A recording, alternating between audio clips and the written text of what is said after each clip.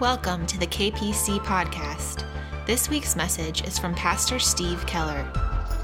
All right, good morning. I probably need to give you a word of explanation because this is quite a bit different for us. Friday, I woke up with some type of infection and went to urgent care and found out I've got the beginnings of a pneumonia or bronchitis. So I'm on pretty heavy antibiotics, but that's not the reason why we're doing this. The other reason is that my 50-year-old body decided to not support my back well, so I threw my back out when I coughed. I know, it sounds like Grandpa, I hear it. But nevertheless, it has not gotten better yet, and so my mobility is severely limited right now. And so this is about the only safe way to do this. Anyway, so we're gonna pretend we're all at a satellite church today, and I guess this is what it would be like. I've never been to a satellite church. So anyway, let me pray for us, and then let's get into the message today. Father God, as we assemble today, it's always real easy to get caught up in ourselves, how we're doing, how we're feeling, what's working against us, what's working for us. And right now, God, we just thank you that you are the Lord of life. God, you are the healer. Lord, you're the one who you came, you found us, you saved us, you put us back together. You started doing something amazing that we're watching right now together. And Lord, as we meet, we're really mindful of the members of Tree of Life Synagogue in Pittsburgh, the shooting yesterday. God, we just ask you to rush with your Holy Spirit. Just rush to them with all of your comfort in your life. And Lord, though we don't even know how, God, we just pray for life to come out of death. You are the resurrecting God. And Lord, as you're resurrecting us, God, would you just do that for them? We lift these folks up. We lift up our troubled world to you. And Lord, the rulers of it, God, government officials, our president, Lord, we just lift up everyone who's a decision maker. Father, we pray the peace of God, the love of God to just be unleashed in this nation and in our world. And Lord, even here as we meet, we just ask you to do something incredible today through unusual circumstances in Jesus' name. Amen. All right. Okay, we are entering the home stretch of our series, and I want us to just reflect for a minute back on the first 14 chapters of Romans. Okay, let's take a look at what we got here so far. Take a peek at the brilliant theology and the invitation of salvation for everyone. Okay, Paul's written that. Let's also consider the burning challenge for every Christian to live for God. And then at the practical how-tos, just Paul has laid it out how we can be a people transformed by the Word of God and the Spirit of God. Okay, so you take a look at that through the first 14 chapters. You've got to admit, together with me, that Paul has written a divinely inspired masterpiece. Romans 1 through 14 is unbelievable. But then we turn the corner today into Romans 15. And at first glance, it feels like Paul has run out of gas. You look at it here, and the first 13 verses sound like he's just saying more of what he just finished saying. You get under the first 13 verses, and then suddenly here are random Old Testament quotes that feel like they've just been tossed in, followed by more of what Paul has already been talking about, and then Paul ends the chapter with the travel itinerary. Well, here's where I'm going next. But then you stop and you take the deeper dive into Romans 15, and folks, it really seems like Paul might have saved the very best for last.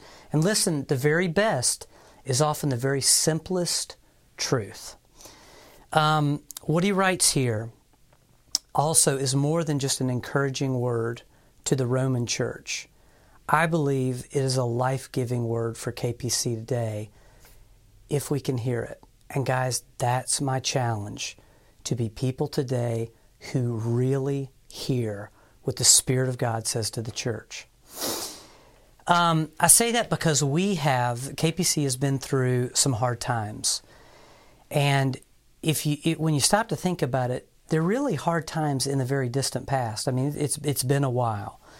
but we're not quite out of the woods yet. I look around right now, and as your pastor, I see some reasons to be encouraged. In the last year, we've made a gigantic turn into fellowship.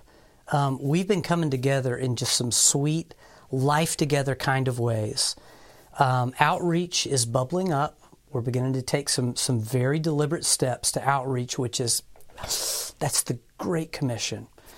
Some of our ministries, like small groups and men's ministry, are gaining traction. They really are. And then our women's event a week ago was simply astounding. Over 100 women. The testimonies that are coming out of that time, and it's not just, somebody had a great talk. It's the ministry. It's the worship. There is a sweetness that just, it's like it got unleashed last week. But it's really what Paul is going to share with us today in Romans 15 that is the stuff of true spiritual breakthrough.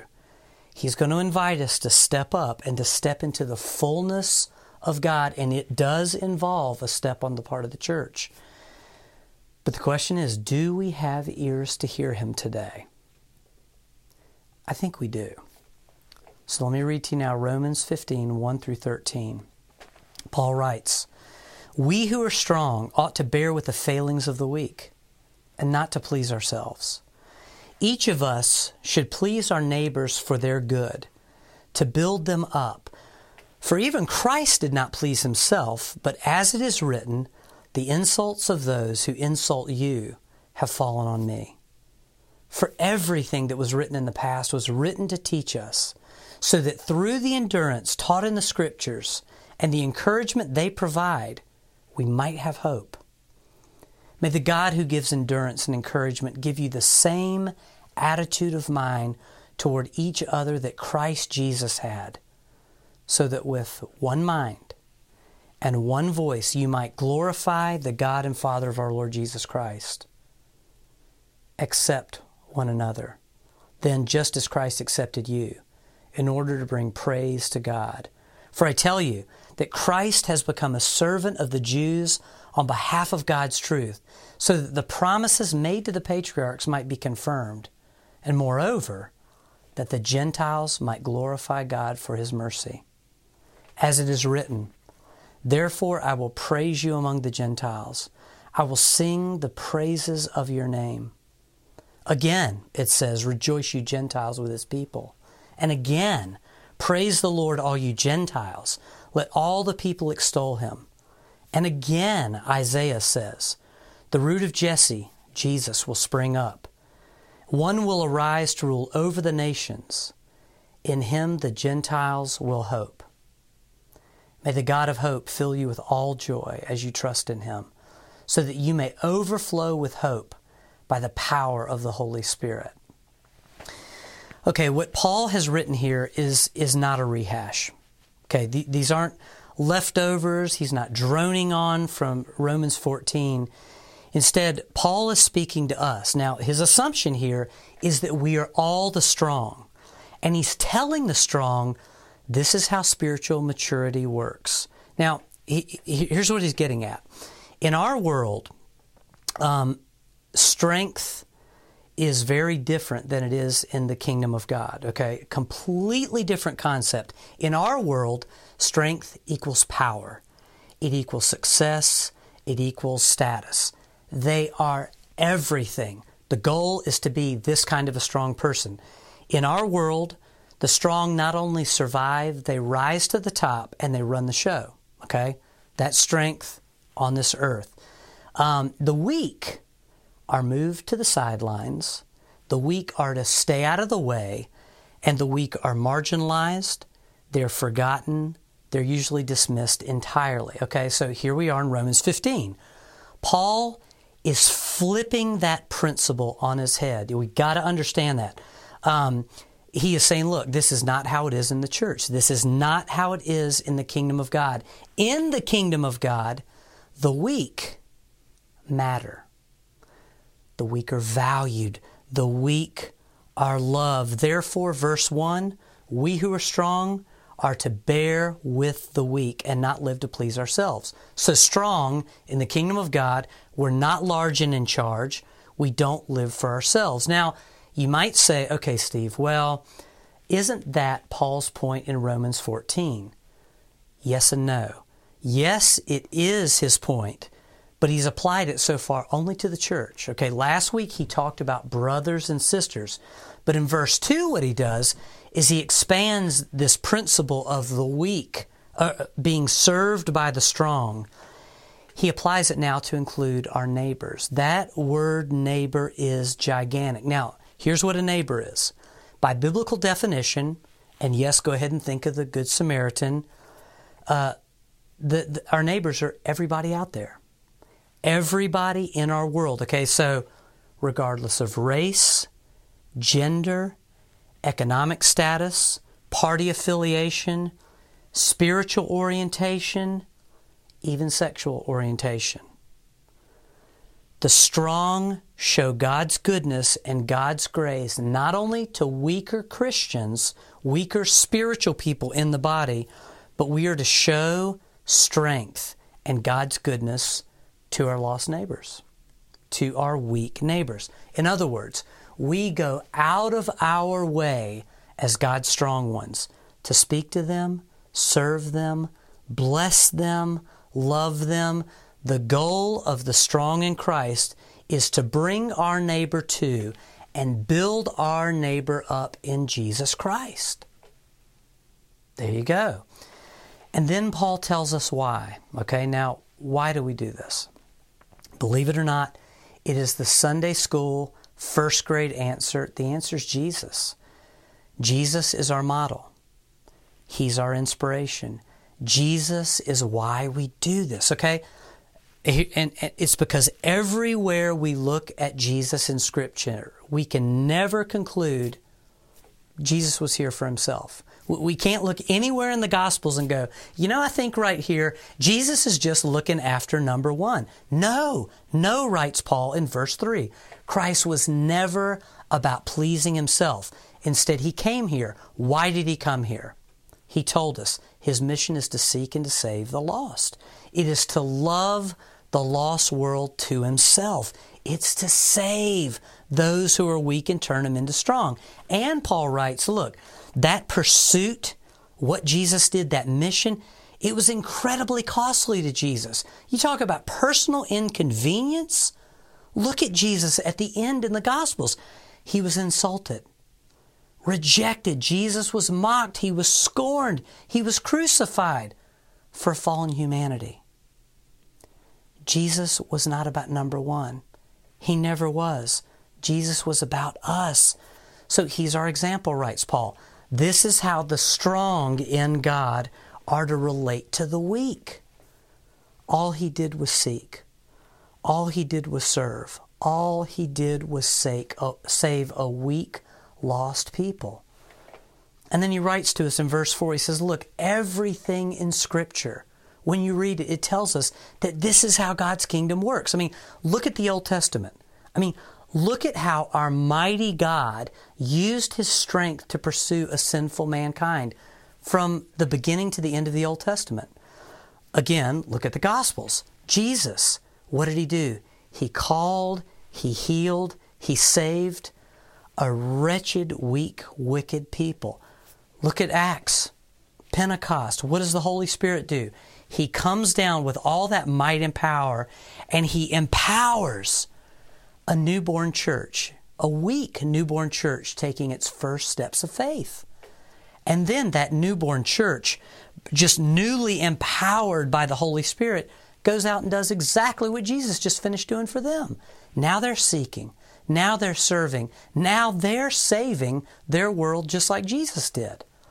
So Paul is saying, look, God's intention was that you would reflect on this biblical past, and from it, you, the church, you would receive power, and you would receive hope, and you would rise up in God's strength as his strong ones. And you would become a powerful force for God aimed at a weak, dying, lost world. And then that weak world, what would happen to them? They would find life in Christ. They would grow and they would become strong like we are. Verse 5, oh, may the God who gives endurance and encouragement give you the same attitude of mind toward each other that Christ Jesus had. And there it is. So far, Paul has been hinting at something that he now makes plain to every one of us. I'll read it to you again, verse 5. May God give you the same attitude toward one another that Christ Jesus had.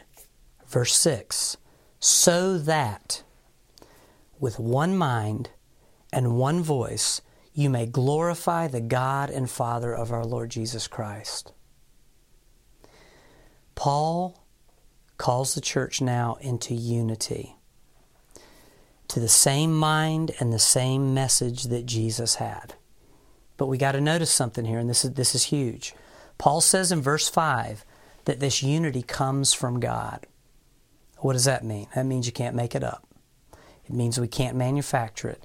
It means we can't kind of pretend our way through it or work up a few ministries and programs and we got it. This unity is a gift. It is a blessing from God. And listen, it comes as we follow Christ and as we obey Christ together. It flows out of our love for each other and our care of each other. It grows out of our forgiveness and our patience toward one another. So what Paul is saying is this. He's saying, look, as you live all of this love and all of this care out for each other in here, you will come into unity and oneness and harmony, and you will be like Jesus out there. And so for this reason, Paul writes in verse 7, accept one another just as Christ accepted you. Now, here's the question, and we're going to answer the question. Well, how did Christ accept us? Well, Christ accepted everyone who received Him, everyone who turned to Him. Christ accepted them completely, without reservation, without condition. He accepted us this way because of one word, and the word is love. I want you to hear, and remember we talked about really hearing earlier. I want you to hear Jeremiah 31:3. God says to His people, I have loved you with an everlasting love. I have drawn you with unfailing kindness. When I wrote that this week, I felt that. And I feel it again. It just hit somebody. It may have hit several of you. I want you to hear it again. I have loved you with an everlasting love. I have drawn you with unfailing kindness. I believe God is hitting one, two, maybe more than a few. Okay, Dr. Seuss. I believe God's hitting several of you with that right now. Everlasting love. Unfailing kindness. I want you to lean into that right now with me for just a moment. Holy Spirit, right now in Jesus' name, I pray for the full force of the love of God. And any castle wall that is in the way of that, any old foundation that just says, no, we're going to stand against it. In Jesus' name, open your gates and receive the unfailing kindness and the everlasting love of God. Father, I ask you to minister to that right now in the name of Jesus deeply to this body. KPC, we live under a glorious command to accept one another. For the past several weeks, Paul's been calling us to abandon looking down on each other, to give up criticizing one another in the body, that judgment would be packed up. We just put it down and walk away. Like Iron Chef on Food Network, put it down and walk away. Paul's been calling us from gossip, anger, to forgive any and every offense we've been holding on to. And what he's saying is, look, put that down and choose this day to love one another, to honor one another, to prefer one another, to respect one another regardless of weakness. And I tell you, I believe this is a big moment for KPC. I really do, and I'm going to tell you why. It's actually here in the passage. Verses 8 through 12 lays it out for us. Paul quotes 4 Old Testament passages that I said earlier, they seem really kind of random. They're not after all the teaching we just got. In verse 9, he quotes Psalm 18:49. Therefore I will praise you among the Gentiles. I will sing the praises of your name. In verse 10, he quotes Deuteronomy 32:43. Rejoice, you Gentiles, with his people. In verse 11, he quotes Psalm 117:1. Praise the Lord, all you Gentiles. Let all the people extol him. And in verse 12, Paul quotes Isaiah 11:10. The root of Jesse, Jesus, will spring up. One who will arise to rule over the nations, again Jesus. In him, the Gentiles will hope. Now, who are the Gentiles? When Paul is quoting Gentiles here, he's just talking about everybody who's not a part of the family of God. These are people who are not the people of God. It is a big, big deal, a gigantic deal that KPC is a loving, forgiving, free, Christ-filled, Spirit-filled people. It is a really big deal that we come together as one in unity because Jesus has got the Gentiles on his mind. They're in his heart. If we're not united, we will never reach them. And that's what church is supposed to be all about. In other words, just as Jesus came for us, we, like the first church, are to go to them. And Paul is saying, look, only united people with Christ's heart will ever pull off that assignment. They're the only ones. That's what verse 8 that I didn't quote is all about, the leadoff verse to those Old Testament quotes.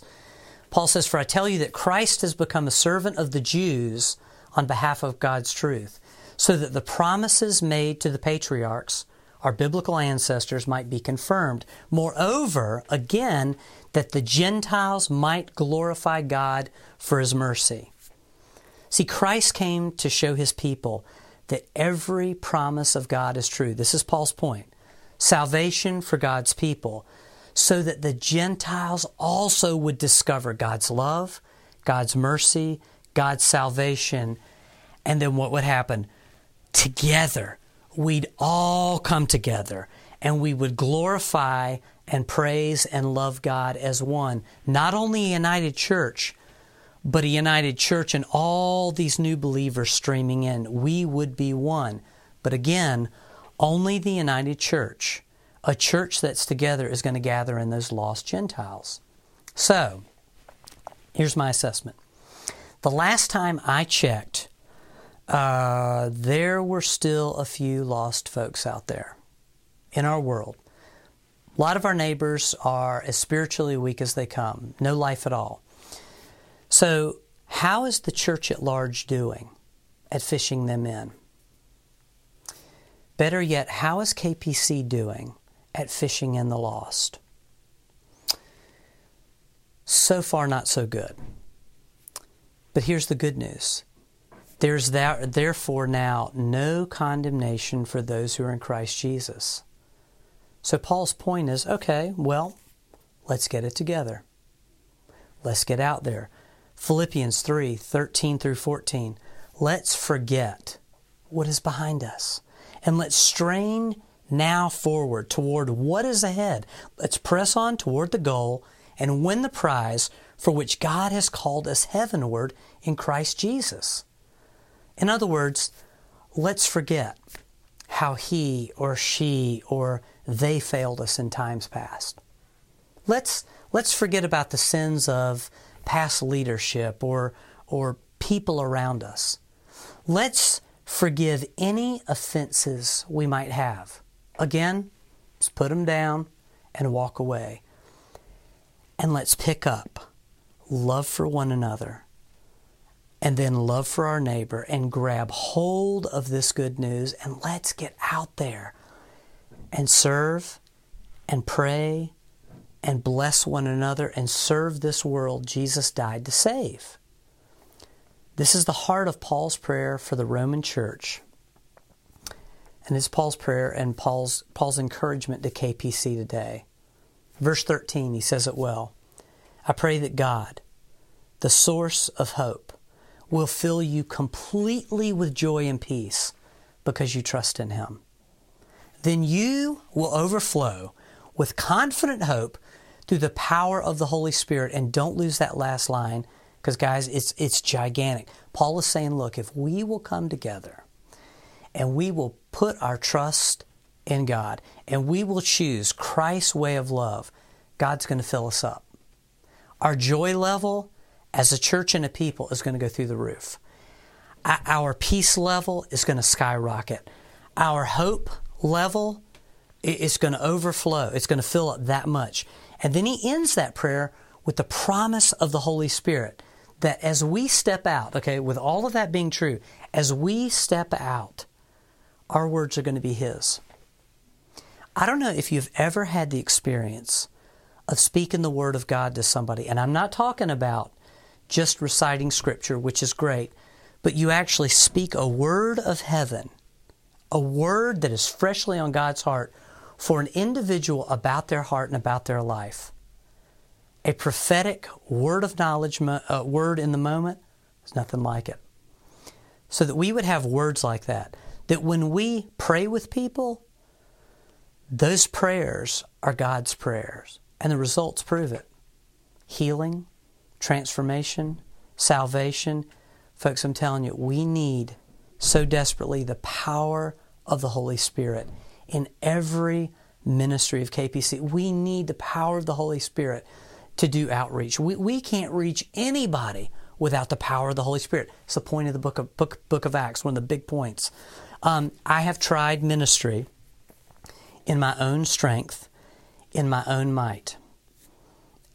It's not worth telling you the stories because it stinks. Ministry always has been. It is right now. It always will be by His Spirit, says the Lord. That's the only way it works. So would you join me today in turning away from everything else and turning toward Him? Oneness and mission. Our oneness for the sake of Christ's mission. In Jesus' name. Father God, take today this very unorthodox way of transmitting your word. And Lord, even as I say that, I am so thankful for technology. But Lord, I pray that you would take these words, you would take this ancient message of Paul, and God, that your Spirit would work this so deeply into our bones, and you would be honored and glorified. God, that you would do something so great here, that KPC would just be a trophy of your grace. Lord, our testimony as a people would be incredible, and that testimony would just be littered with new stories, people rising up to say, God met me. God did this when they showed up in my trailer park. When those folks came to Union Mission, when they flew across the world to Ghana, when they came out there to that food pantry, when they loved me across the fence as a next door neighbor. I now belong to Jesus. My life is changed. Lord, do something beautiful. First Church, right here in Jesus' name. Fill us to overflowing with your love and your power as you heal us, as I preach a message in need of your healing. In Jesus' name, amen. Love you. See you soon. God bless. Thank you for listening to the KPC podcast. For more messages and information, visit kpc.org.